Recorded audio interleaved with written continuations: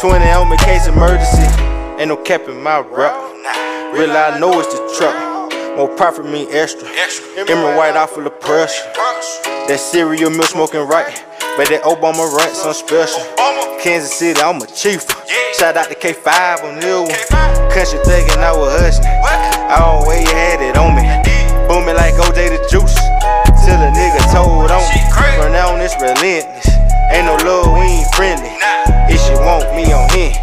No the law, she get the business. No the law, still the motto. Empire. Hello. Welcome in. This is Birds of a Feather with your boy Q City. We're going to look back at the Hawks last week, see how we went 1-2, where we could do better. Look ahead to next week's games, check around the league and the ATL, do a little give me props on the betting points and some city talk at the end. So come along with me and enjoy this ride. All right, man. So last week was a 1-2 type of week. I definitely considered us being 2-1, but seeing where we are injury-wise, I can't be overly upset on the fact that we just truly weren't able to muster out wins. I think the theme of the week was not being able to finish. And in critical moments, really shit in the bed, for lack of better terms. So, start off the week with a loss against Charlotte. They straight up put the bench mob on us. They were missing players because of COVID. I'm going to get into that in ATL a bit on why I think that's happening. But they had no LaMelo and they only had 10 active players. Miles Bridges went off. 32, 4-4. They really needed his scoring. Kelly Oubre had 28 points. And then they got Cody Martin in.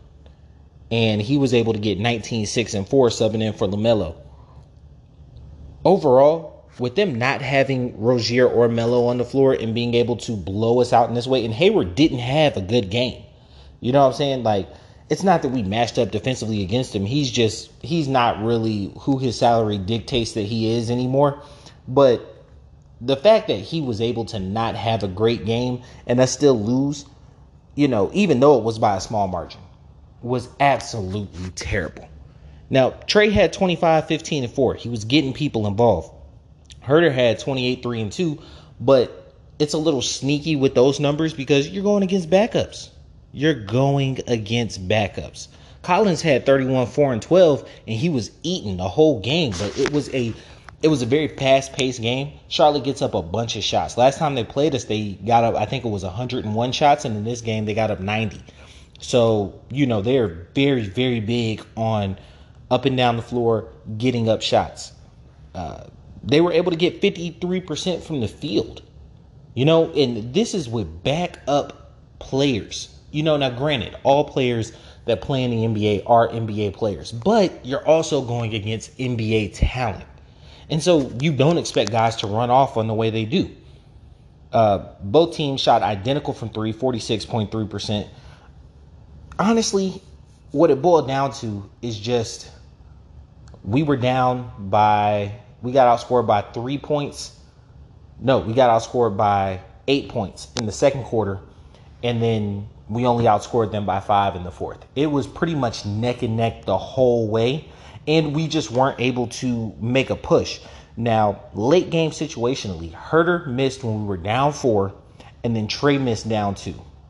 And it was a theme throughout the week of just like late game situationally not being able to close out teams in a close game. And part of that is quote unquote what people call the clutch gene. If you listen to Mike and Kobe, LeBron, they'll all say that they missed far more game-winning, game-tying shots than they ever made. You know what I'm saying? But from a fan's perspective, looking at it, it seems as though we can't ever make that crucial play in a close game.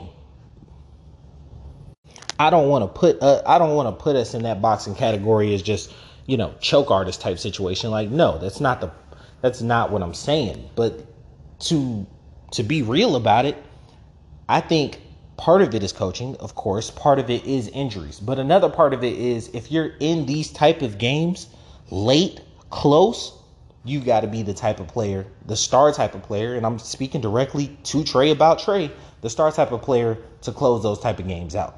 It can't be a matter of not being able to put the ball in your hands late. And then it hurts Trey doubly because you have to take him out the game like a lot of small guards. Like the Warriors do it with Steph. It's not like a referendum on him. It's just real. You burn a lot of timeouts, and, you're very situational with your out-of-bounds plays because they will attack him defensively. And you've got to take him out the game defensively late because you don't want him to get pinpointed. So it was a very frustrating loss because there's no reason we should have lost this game to them. This team specifically was not a normal Hornets team. And they have been playing great ball this year. Great success. They've been playing good ball this year. They're above 500. They're a decent team. They're very, very interesting and fun to watch. But that's not the team we played. That's not the team we lost to. It was, for lack of better words, it was an embarrassment losing to this type of team. The next game, we played Minnesota in Minnesota. Cat was able to play this game, but D'Angelo Russell was out. The big part about this game right here is that we had a big enough lead that when we hit that empty tank in the fourth quarter, we were able to withstand it. You know what I'm saying? Because overall, we had no business being in this game in the fourth quarter, only scoring 19 points. It was a terrible fourth quarter, but we were so far ahead. The game ended 121 to 110. We were so far ahead that they weren't able to catch back up to us. Now, the Timberwolves were playing playoff type minutes. Cat played 41 minutes, had 31, 16, and 6. If you remember me telling you last week, Capella is a good shot blocker, but if you get him on the low blocking post, neither him nor Collins can really sit with a real post player. You know what I'm saying? And that's why Embiid eats on us the way he does. And Cat ate on us this night. He was able to get any and everything he wanted at all three levels. I think he knocked down 1-3. Ant-Man had 20 and 7, and then Mike Beasley, Showtime Beasley off the bench, he had 24 points. You know what I'm saying? So you look at it and it's okay, these guys really shouldn't hang with us. They're a decent team in the West, but we should be an upper echelon team in the East and in all of football. So in all of basketball. So there's no reason for them to be able to hang with us like this. Lewu Cabarro, we finally got some production out of the small forward position. He scored 23 points, and it's hard starting him. It is hard starting him. He is, as a wing, honestly, he is about fourth string. But when Bogey's out, Reddish is out, and Hunter's out, this is who you're playing at the wing. You know what I'm saying? You got Herter at one end, and Cam wasn't back this game yet. You got to have Gallo scoring off the bench. You are thin. And Solomon Hill has been out, you know what I'm saying, with injury. So you're not even playing him. It's hard. You know what I'm saying? It's tough. And so you're playing this guy, and he's a replacement level player, but getting 23 points out of him was huge. He damn near was the margin of victory just by having him on the floor. His plus minus was amazing this game. He was really in good points. But to be fair, his contemporaries on the other side, he guarded Ant-Man for a little bit, but for the most part, he was guarding a very, very young wing player in Vanderbilt and the other cat from Auburn. No, I'm talking about the other cat from Auburn. They're able to get past it. You know what I'm saying? You're playing against, you're a 6-7 year pro. You're playing against guys who are very young. You're able to move. You're able to do things. We signed him to a very manageable contract, so it's not unheard of for him to be able to thrive in his role. He's not supposed to be playing. And as fucked up as that sounds, him, Zhang, they're not supposed to be playing. So you can't get mad when they're on the floor and they're not great players. Trae Young, another nice night, 29, 11, and 7. And then Gallo gave us 20 off the bench. They missed a lot of open looks, the Timberwolves. They missed a lot of open looks, and we only had 20 points in the paint. We scored 51% from three and had 31 assists total. So secondary playmaking, which I've been harping on for the past couple episodes, couple weeks, means that we had 20 assists from players not named Trey. And that is awesome. Trey had a couple hockey assists I think when you delve into the numbers, he had 11 assists. And then he had like 4 or 5 hockey assists, which is where you pass the ball and they immediately pass to a open guy, and that leads to a score, like bam bam type shit. Regardless, I was very happy with the ball movement and being able to score, just knock down open looks. Not being able to score in the paint is turning into a problem, and what was overlooked very early in the season is that we lost the points in the paint battle rarely in our first about 20 games. And now we're at the point where we almost can't win it. But overall, can't be too mad at a win. Then we get Friday night. National TV game. Looking good, looking big, bright lights. Everyone down in Atlanta lose to the Nets. And honestly, it wasn't losing to the Nets that bothered me. It was the fact that it was a fourth quarter collapse. It was just we scored 14 points in the fourth quarter. How?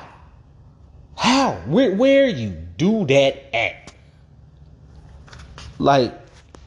Trey had critical possessions down the stretch where he missed on a fast break and he missed a reverse layup inside. And he wasn't even drawing for the foul. He just smoked it. Just missed it.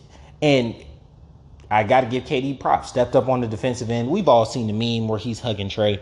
But he stepped up on the defensive end late in the fourth quarter because Trey was killing him. He had 31, 10, and 7 for the game. He was killing them. And in the fourth quarter, when no one else could score, he was the only offense, honestly and truly. KD had 31, 6, and 5. Harden had 20, 11, and 5. He had a big 3 down the stretch, but that was the quietest 20 points I think I've ever seen anyone have. You know what I'm saying? He wasn't out there beasting, blowing up the world. It was just kind of lollygagging, going along. He was playmaking very much. The guy that just is ridiculous, Cam Thomas out of LSU, kid was on fire. He had 11 points, but it felt like so much more. You know what I'm saying? I think he hit 3 threes out of his 11 points. So, that was big. Collins and Herter both had 20 points. Well, Herter had 19, but 20 and 19. Those were just as quiet as Harden's. You know what I'm saying? This was really a KD versus Trey type of matchup. And when it came down to it, Trey just was unable to make those crucial shots down in the end where KD was. Welcome back, Cam. He had 4 points. Gallo had 13 off the bench, which was just as big as Cam's 11. We couldn't buy a bucket. Same thing happened in the 76ers game where we just go ice cold at the end when we played up there. And we shot 39% from the field. 39% as a team from the field. That's rough. That's rough. I don't know too many games you're going to win or too many games you're even in. This was an 8-point game, but in all truth and honesty, this was a 4-point game for most of the fourth quarter. You know what I'm saying? And we carried a lead going into the fourth quarter, be it slight. The Nets, this was interesting to me. The Nets hit 6 threes on 23 attempts. So this is 26%. Super low, but they only attempted 23. It's almost as if, and the rookie made 3 of them. Harden made 1, so what? KD had to make the other 2? It was almost like they saw okay, we're not really hitting these like we need to, so we're going to get inside. And they dominated us 66-50 in points in the paint.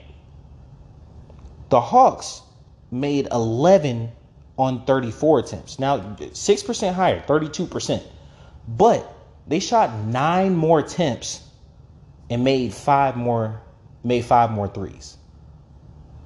It sounds great, but when you look at it, that's that whole live by the 3, die by the 3. And the thing that killed us was 2 missed layups, being able to penetrate and get the ball inside. One of them was on a fast break.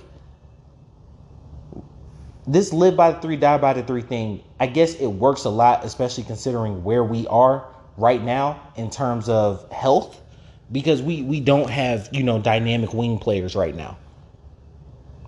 But it is very, very hard to watch, knowing that, like, if we get 2 or 3 threes not to fall in a row on possessions, we're giving up 2 on the other end. LaWoo Cabarro, 0 points in 31 minutes. Now, here's the thing with Hunter. When we played the Nets last time, on national TV as well, Hunter only had, I want to say it was either 4 or 6 points. KD had 26, 27. But he made KD work for that. He made KD work for it. Cabarro didn't make KD work at all. At all. And Herter can't check him at all. But you expect Herter not to be able to check him. Even though he's a big body, KD moves like a guard. You know what I'm saying? And it's an underrated facet of his game. People always say it, oh, he's 7 foot, he moves like a guard. But you don't expect most bigger 2 guards to check small, shifty point guards. Kind of like if you look at Middleton. The Bucks almost never put Middleton on somebody like Trey, even though he's a long, lanky defender. They won't put him on somebody like Russell Westbrook because they're fast, they're shifty, they're mobile. You know what I'm saying? So even though Herter is 6'7", 6'8", him checking KD is always a mismatch. Not only in the height, but also in the fact that KD can blow by him.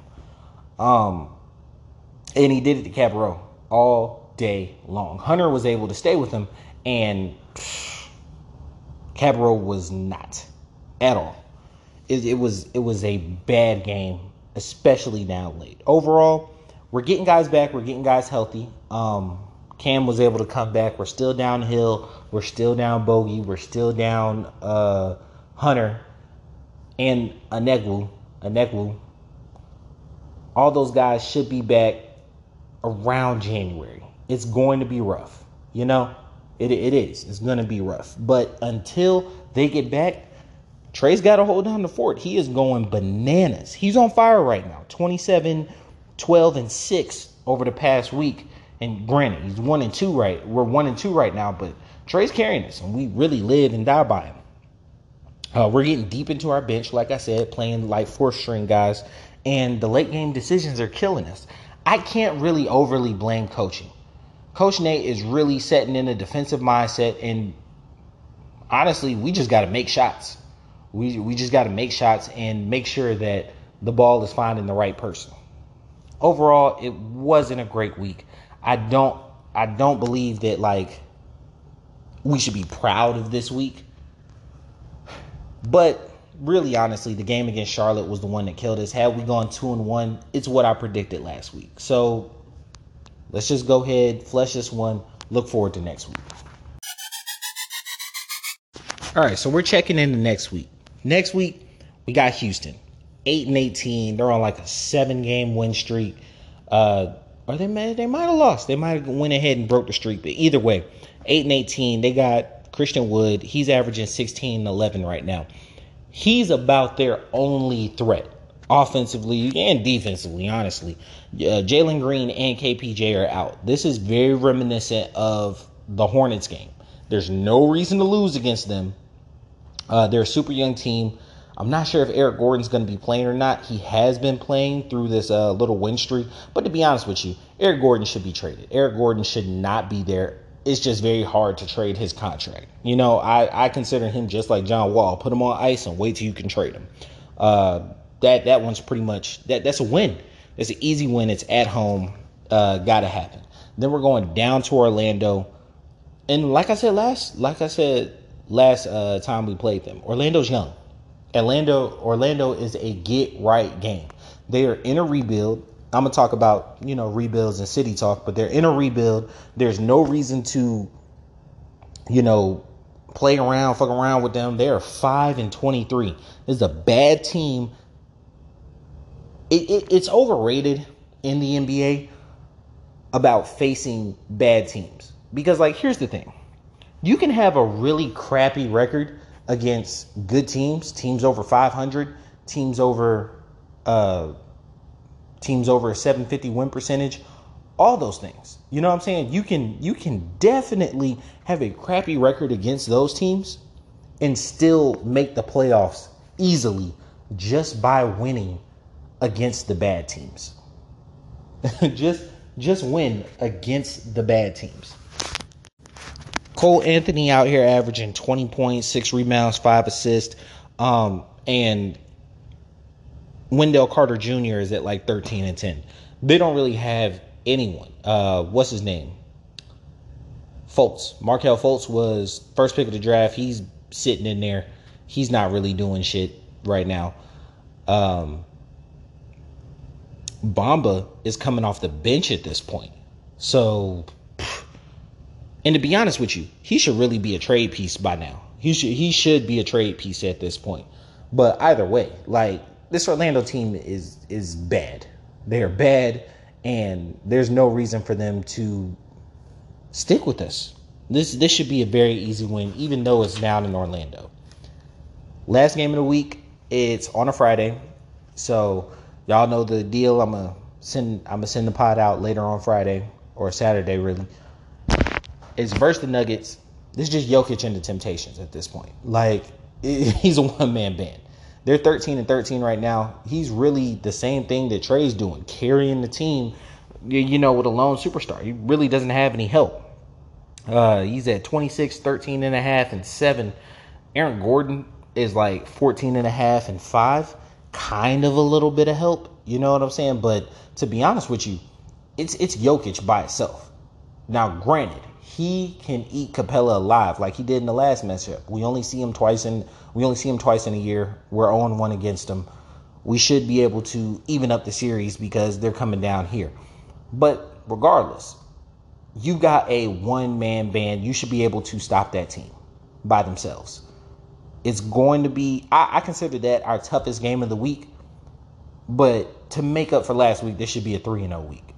Easily a 3-0 week. You've got two terrible teams that you're facing. And then you've got one decent team that, you know, has the MVP, the league MVP, reigning MVP on it. So you can't just, you know, bypass that. But as of now, they have no other, you know, offensive threat. Defensively, they're not a super great team. And they lose their advantage against you because they play in the Mile High Stadium and whatnot. And so they're down here. They lose the one element they usually have against you. This should be an easy game, easy week, 3-0. I don't think I can accept a 2-1 week this week. This has got to be a 3-0 type of week. Hey, you guys. It's your boy Q City. As you know, I love Atlanta. Its teams, its venues, but more importantly, its culture creators. 15, XV like the Roman numeral, is a brand line dedicated to capturing the essence of the city. Their gifted artists have clothing that not only show their support for the thriving Atlanta teams, but also show their true talent. Black created, owned, and operated, 15 has a special offer for Birds of a Feather listeners. Go to 15.weebly.com and type in promo code QCity15 to get 15% off on your first order. That's QCITY15 for 15% off on your first order.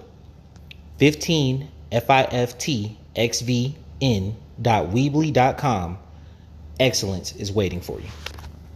Now, if we go ATL around the league, you got to look at it. And right now, the Bucks are rounding into a championship team. They are on a roll. They moved up to the second seed. They're awesome right now.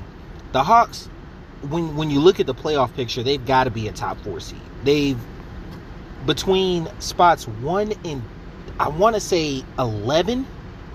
There's only like a 7-game separation between 4 and 10. It's really a matter of 3 games. You know what I'm saying? The Nets and Bucks, and I hate to say it, the Bulls are considered top competition right now. But pretty much from 4 to 10 is all bunched in together. And the Hawks can definitely get up to that 4 seed spot, which I feel like you're going to need. That's the next step that you've got to take. The Sixers are coming up. Like I said, they were going to get in. You know what I'm saying? As soon as Embiid got healthy, they were going to go ahead and sneak into the playoff picture. I don't see them being a top 4 seed this year, especially without Simmons. People can try to downplay him. Embiid's good, but like Simmons is what made that team elite defensively. And Matisse Thybulle, he helps, but they were 2 all-NBA defenders. Now you got 1 all-NBA defender. And Embiid, although he's stepping up on the defensive end, he's not as good defensively as a lot of people think. He's a big body, but you could definitely attack him defensively with the Rudy Gobert syndrome. Putting a stretch 4 or 5 out there, playing small ball and pulling them out to the 3, pulling them out on the perimeter, forces them in the zone, and then you just shoot over the top of that. So I actually don't see the 76ers going super far unless you have you face a conventional opponent. The Rockets on a nice little win streak. It was like 7 games. They end up losing to Memphis. It was fun. It was fun to watch. They're a bad team, but bad teams can have good stretches, and you need to learn to win. Like there's no substitute for winning. There's no substitute in learning to win. You gotta learn to win. The Lakers are struggling a bit. Everybody talked about that roster being built funny and whatnot, super old. But when LeBron's getting triple doubles and y'all still losing, it's rough. It is rough out there in Laker Town. I think they're at the 6 or 7 spot over there in the West. And considering that's a win now championship mode team, that's definitely not the place you need to be. Miami COVID. So there used to be this thing called the South Beach flu, which is you go to Miami and then you just mysteriously sick for game day or the game after. Usually it's hangover, cocaine's, parties, girls. Hey, you're young, successful men in Miami, like making a whole lot of money.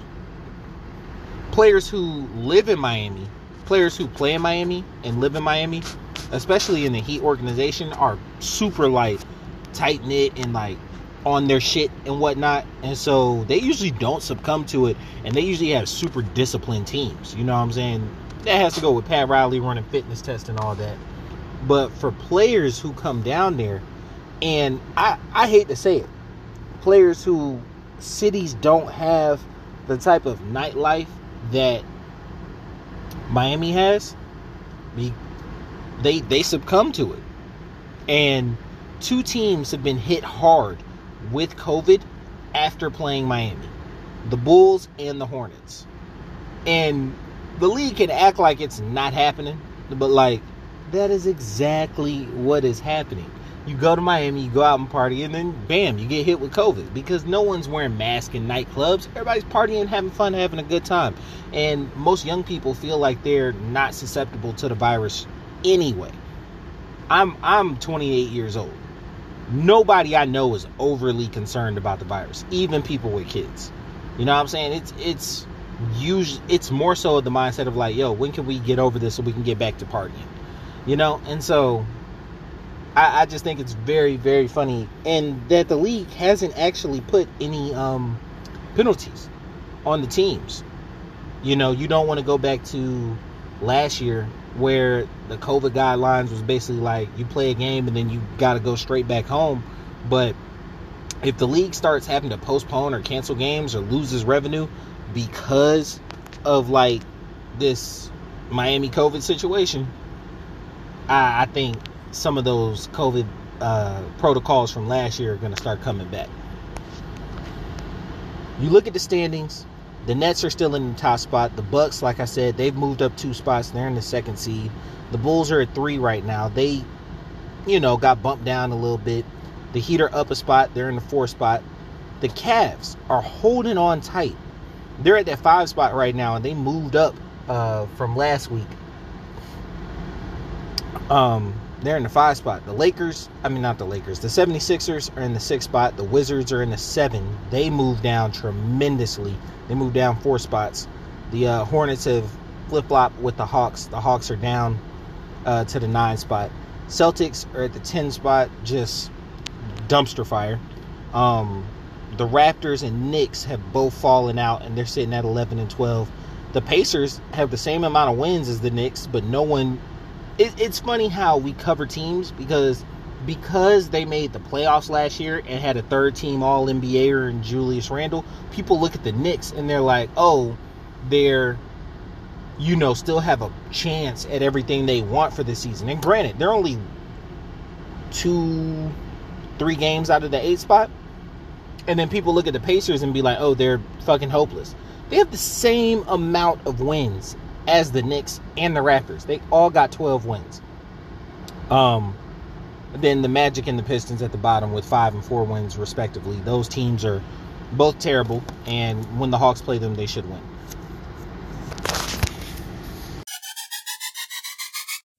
Hey guys, Q City here. Me personally, I've always had an entrepreneurial spirit, but the one thing that's always held me back, not having my credit right. Credit is super important, especially where we are in life. Go to CourtneyHagans.com to get your credit right. Bad credit ain't cute. CourtneyHagans.com. That's Courtney, HAGINS.com.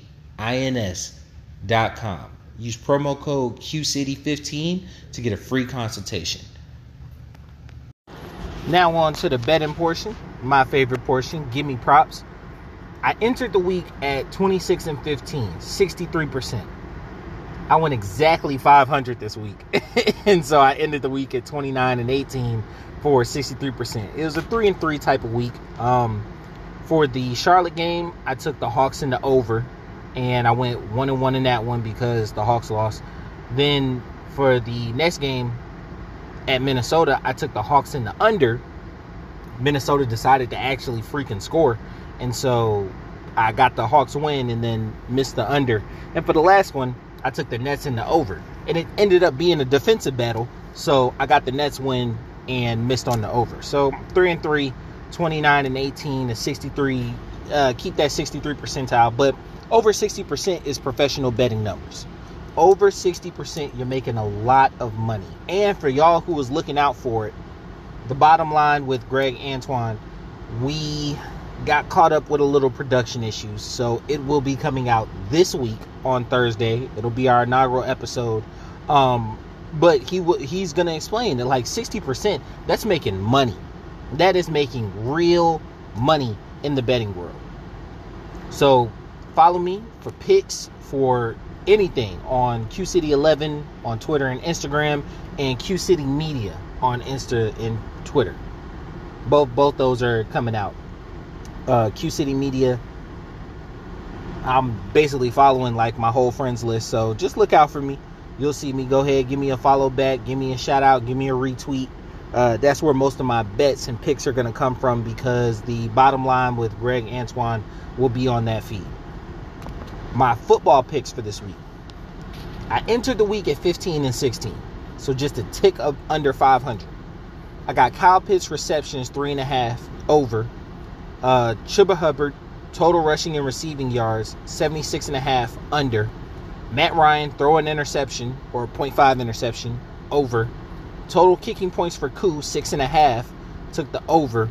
And as a bonus pick, Cam under 17.5 completions. Now just a throwaway, just out there in the world, if you got a couple bucks you want to throw on it, Hurts for a touchdown plus 2,200 odds. The odds are too juicy on it. Just if you put a couple little dollars on it, you might get a little bread. That's all I'm saying. Bet responsibly, know your limits, don't ever put yourself or your family in danger, and have fun with it. Enjoy your vices. Look out for me on Twitter and Instagram at QCity11, also QCity Media, and look out for us this Thursday, The Bottom Line with Greg Antoine. Now on to some city talk. One of the things I was looking at was college basketball in the city of Atlanta.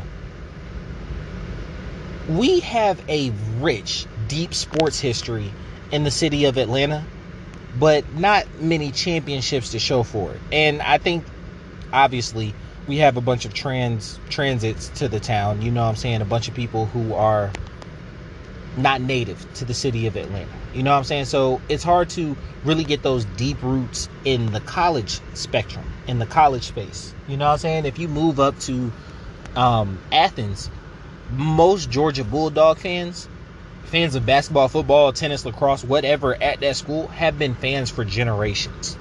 And I say that a bunch of times because in college basketball, as a whole, the sport is dying. As a whole, the sport in itself is dying. And so to have like serious college basketball fans is unique. You look at the city of Atlanta and the college basketball that it does have. We have two schools, Georgia Tech and Georgia State. I won't count Moorhead, Spelman, all them. They play in a lower tier conference, so the basketball there isn't like, in no disrespect to those athletes, it's not high level college basketball, and I don't have the attention span to follow it. I'm not even finna lie to you. I respect y'all. You know, still athletes, student athletes. I appreciate everything y'all doing. I don't have the bandwidth to follow it. Because I barely got the bandwidth to follow Georgia Tech. I keep an eye on Georgia State. It's my alma mater. You know, I did not graduate. I'm not going to lie. But it's my alma mater. So I like to keep tabs on them in football and in basketball. Georgia State is 6-3 right now. They're in the Sun Belt Conference with like South Alabama, Texas State, them.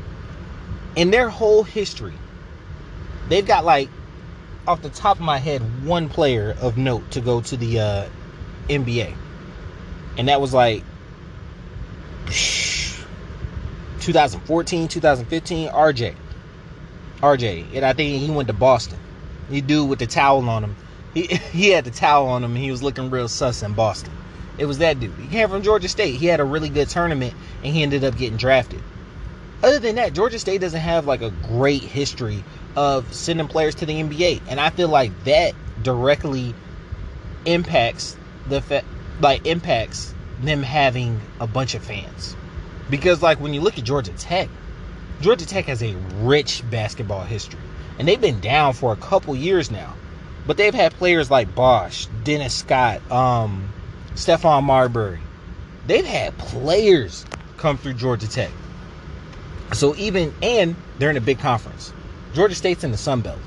Georgia Tech is in the ACC. You know what I'm saying? So, like, obviously football pays all the bills all the time. That's not even like a wild or new thing or whatnot. But Georgia Tech's basketball is good enough to break even and possibly even gain a little money. Whereas Georgia State's basketball is being completely subsidized by its football because outside of 2 trips to the NCAA tournament, Georgia State is probably in the red every year. I would love for college basketball to come up in the city of Atlanta, but I think it's going to have to come up through Georgia Tech. And right now, they're not looking good in the ACC. They're like barely above 500. So, and Duke runs that conference right now. I love the teams. I expect to see more from them. And hopefully the city of Atlanta can be good in all their sports. We're already world champs in basketball. Let's see what we could do in, I guess the city of Atlanta claims the Bulldogs, even though they're in Athens. You know what I'm saying? So we'll see how the college football playoff goes. But in college basketball, I would love to see, Georgia State and Georgia Tech really come up as programs. Eventually, I would love to see Georgia State in the SEC. I don't think that would happen because of football reasons, and the SEC has the ability to, if you're in a state, veto another school from that state joining. That's why Georgia Tech never joined the SEC. Miami never joined the SEC. Florida State never joined the SEC because University of Florida. That type of stuff. Because if you're in the state, you want to have that recruiting edge and whatnot. So I don't think for football reasons Georgia will ever allow Georgia State to enter the SEC.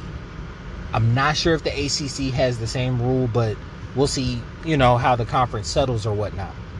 So moving from the Sun Belt, the only place I can see them going possibly is the MAC conference or the Atlantic 10, purely for basketball reasons. I would want them to go to the AAC if they were to move, because the AAC has like Cincinnati, Tulane, that type, it's mid-major, it's mid-conference, but it's a high non-power 5. So I would love to see Georgia State go there, match them in football and in basketball. And I think that's the highest level as an institution, they're going to be able to reach based on where they are and what conferences would let them in. So, let's see the city of Atlanta's basketball come up. The next point, it was funny to me. So I made the Facebook post that I've been saying since draft night, Trae versus Luka is an even trade. Not even going to go down that rabbit hole again. But the day I made the post, ESPN was putting up a graphic on First Take, and they were like, is the Trae versus Luka trade, closer than we think? And I'm like, it's funny because I seen this literally on draft night, definitely after the first year.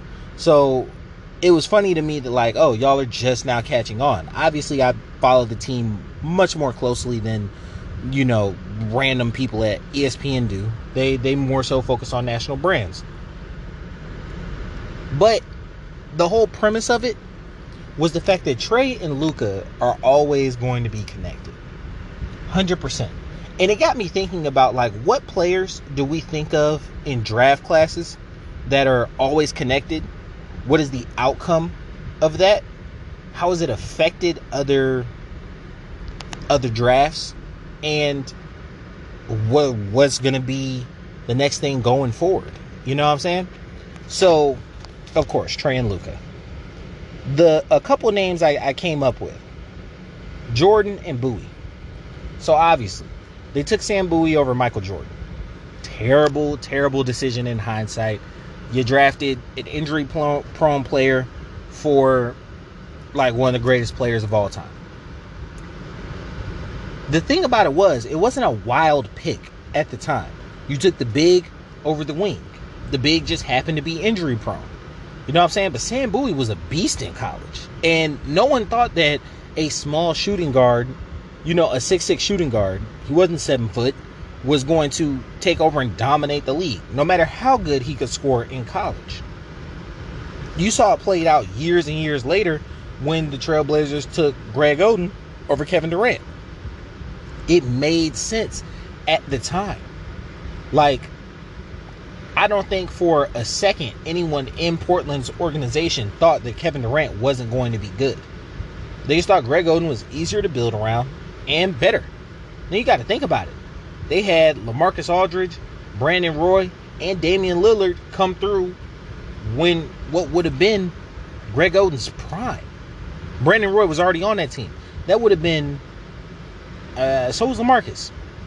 It would have been a starting five, would have been Damian Lillard at the 1, Brandon Roy at the 2, not really sure who at the 3, LaMarcus Aldridge at the 4, and Greg Oden at the 5.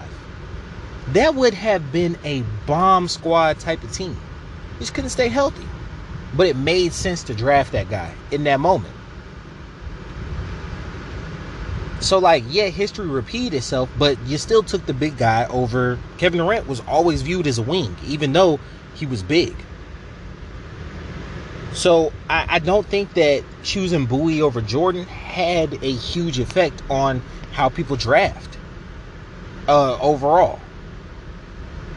When I look at another one, Melo and Milicic. Detroit chose Darko Milicic over Carmelo Anthony. The big European prospect, you know what I'm saying, overseas, kind of, wild, don't really know what he is out there, but he can be really good over the proven American commodity that can score. Because Carmelo was getting buckets at Syracuse. I think that has directly impacted why people still, to this day, don't overvalue European players. Like, there's an aversion to European players. Because if they're honest, Luka should have went 1 over DeAndre Ayton. There's an aversion to European players. But there are still teams out there who choose European players over domesticated products who go to school. Prime example, Ricky Rubio and Steph Curry. Ricky Rubio was seen as the prize. Like, people always talk about, oh, they picked 2 point guards over Curry. Johnny Flynn was, And this is going to sound crazy, but if you were there, you know I'm telling the truth. Johnny Flynn was viewed in the same light as Steph Curry. Like, he was, I want to say, a 2 or 3 year guard at Syracuse. He had made deep NCAA playoff runs. He was crazy fast. So, like, and you thought at the time, even with the 7th or 8th pick, that he was going to be a backup point guard at worst. At worst, he was going to be a backup point guard. No one, if everybody knew that Steph Curry was going to be a 2-time MVP, 3-time champ, all-time 3-point leader in the next couple weeks here, of course he would have went 1. He would have went 1 in that draft over Blake Griffin. So just no. Don't shit on people for choosing Johnny Flynn, because at the time they were viewed in the same light. But Ricky Rubio was seen as the prize of those back-to-back Timberwolves picks over proven college production. They picked him over Johnny Flynn because that European allure just kind of grabs people. So I don't feel like that drafting philosophy has overly changed. One draft philosophy that I felt has held extremely true was the overall production do-it-all player over the crazy athletic wing. And there was a precedent set in this last draft. Most drafts, Jalen Green would have went 1. Jalen Green was Derrick Rose in the sense of hyper athletic guard play. You pick that guy and you just figure out everything else. But Detroit chose Cade Cunningham this year. And I think it's kind of moving toward that whole because his game is a lot like Luka, where it's slow-mo. You're not going to speed me up. I'm going to see the whole floor. I'm going to take and draw fouls, hit timely threes. He's not a crazy shot creator, but he's always in the right place at the right time type of player. He's athletic, and he's very athletic compared to the normal person. But he's not so athletic that it overwhelms you. You know what I'm saying? Like Jalen Green is. I would love to see that trend continue. I feel like skill as a basketball player should outweigh athleticism. And 9 times out of 10, skill usually beats athleticism. That's why you see guys who are athletic get better with age when their athleticism decreases and they have to actually learn the game. One of two things happens. They either fall completely off a cliff or they get better with like fine wine with age. They get better with time. The last one came from a Facebook group, and it wasn't even a Hawks Facebook group. It was a Falcons one, but we got to talking about the Hawks. And it was basically a question of how long should you be in a rebuild, and when do you trade? I'm gonna skip the macro view and just talk about the Hawks in this situation. I don't feel like you trade anyone right now. You get healthy. Health is paramount. It's super important for where you are right now, because you can't fully assess or evaluate your team for where you are without being healthy. Now, being in the Eastern Conference Finals was a good and bad thing. One, you got a lot of experience and you learned how to get there. You learned how to get to that point. That's where you want to be. That's the bar. That's the standard. That's cool. We love that. That's what we want to do.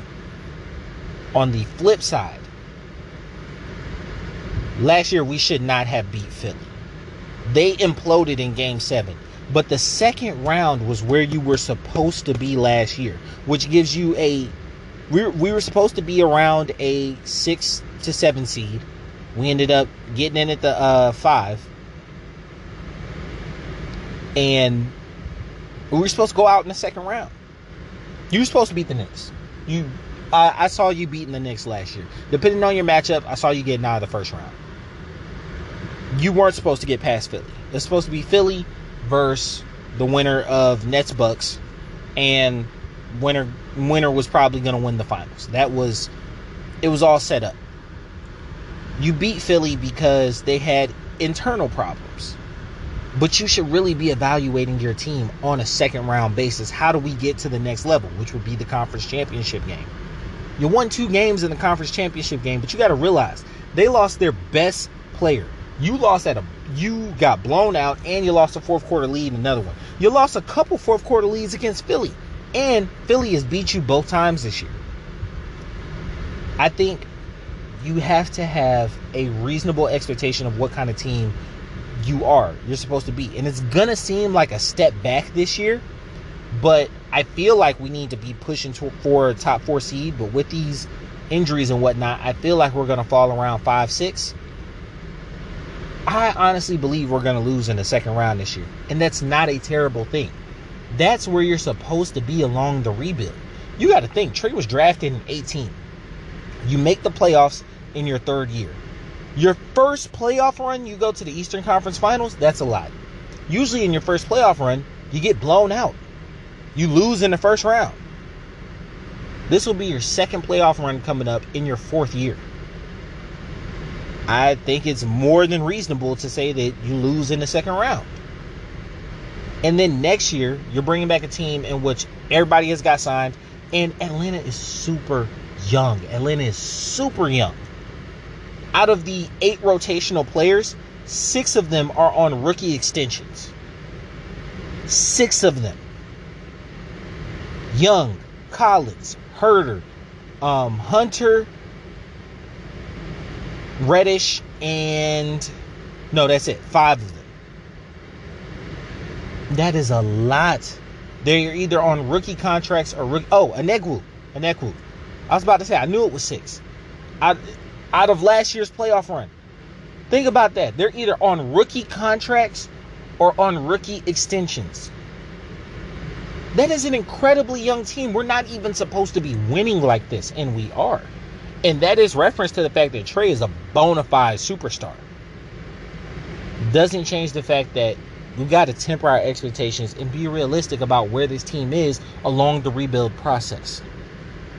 It's a second round type of year, but I do think getting seeding is important because it shows you how to manage throughout the regular season. I love the Hawks. I definitely feel like this is going to be a good week. Appreciate you guys. Appreciate all you do. Like, follow, share, subscribe, like, follow, share. Bam. Like it. Look for me at QCity11 on Instagram and Twitter, QCity Media on Instagram and Twitter, and subscribe to us on The Bottom Line this Thursday, coming out with Greg Antoine, and follow me. Appreciate all that y'all do, man. I appreciate y'all in the inbox, so I have things for City Talk. I'll shout you out on the show. Just appreciate y'all listening, man. Appreciate everything you do. Enjoy the ride. Catch you next week.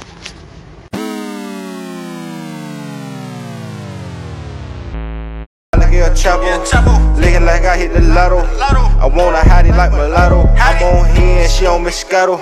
I'm in them good till tomorrow. I'm a robber for the Neros. You little laws, I'ma put you on payroll. You smell that aroma? Design the air, it's a party in here. Papa Corona, she moving her body, she working them heels. Gotta go get it mentality. Grocery bag full of celery. Only believe half what she telling me. Keep a 20 on me, case emergency. I wake up early every morning. Thank the Lord and get the bag. Hustle hard, get the cash. Stack first, then I'm showing my ass. Gotta go get it mentality. Grocery bag full of celery. Only believe half what she telling me. Keep a 20 on me, case emergency. My babies, that's who I grind for. That's who I do it for. Like the Navy, that's who I'm toting that iron for. Keep one in the head like a thought, nigga. Yeah, I fuck with Ty, he a boss, nigga. Foot on their neck, I exhaust, nigga. Niggas cross me, so I cross, nigga. No script was lit last night. 500, what it cost, nigga. Shit was really legit last night. Had them hoes at the house, nigga. Instagram, Snapchat, Triller. What they say about Jay, he a go-getter. Used to have them fat sacks in the grove, nigga. Late nights, early morning, my dough, nigga. You smell that aroma? Design the air, it's a party in here. Papa Corona, she moving her body, she working them heels. Gotta go get it mentality. Grocery bag full of celery. Only believe half what she telling me. Keep a 20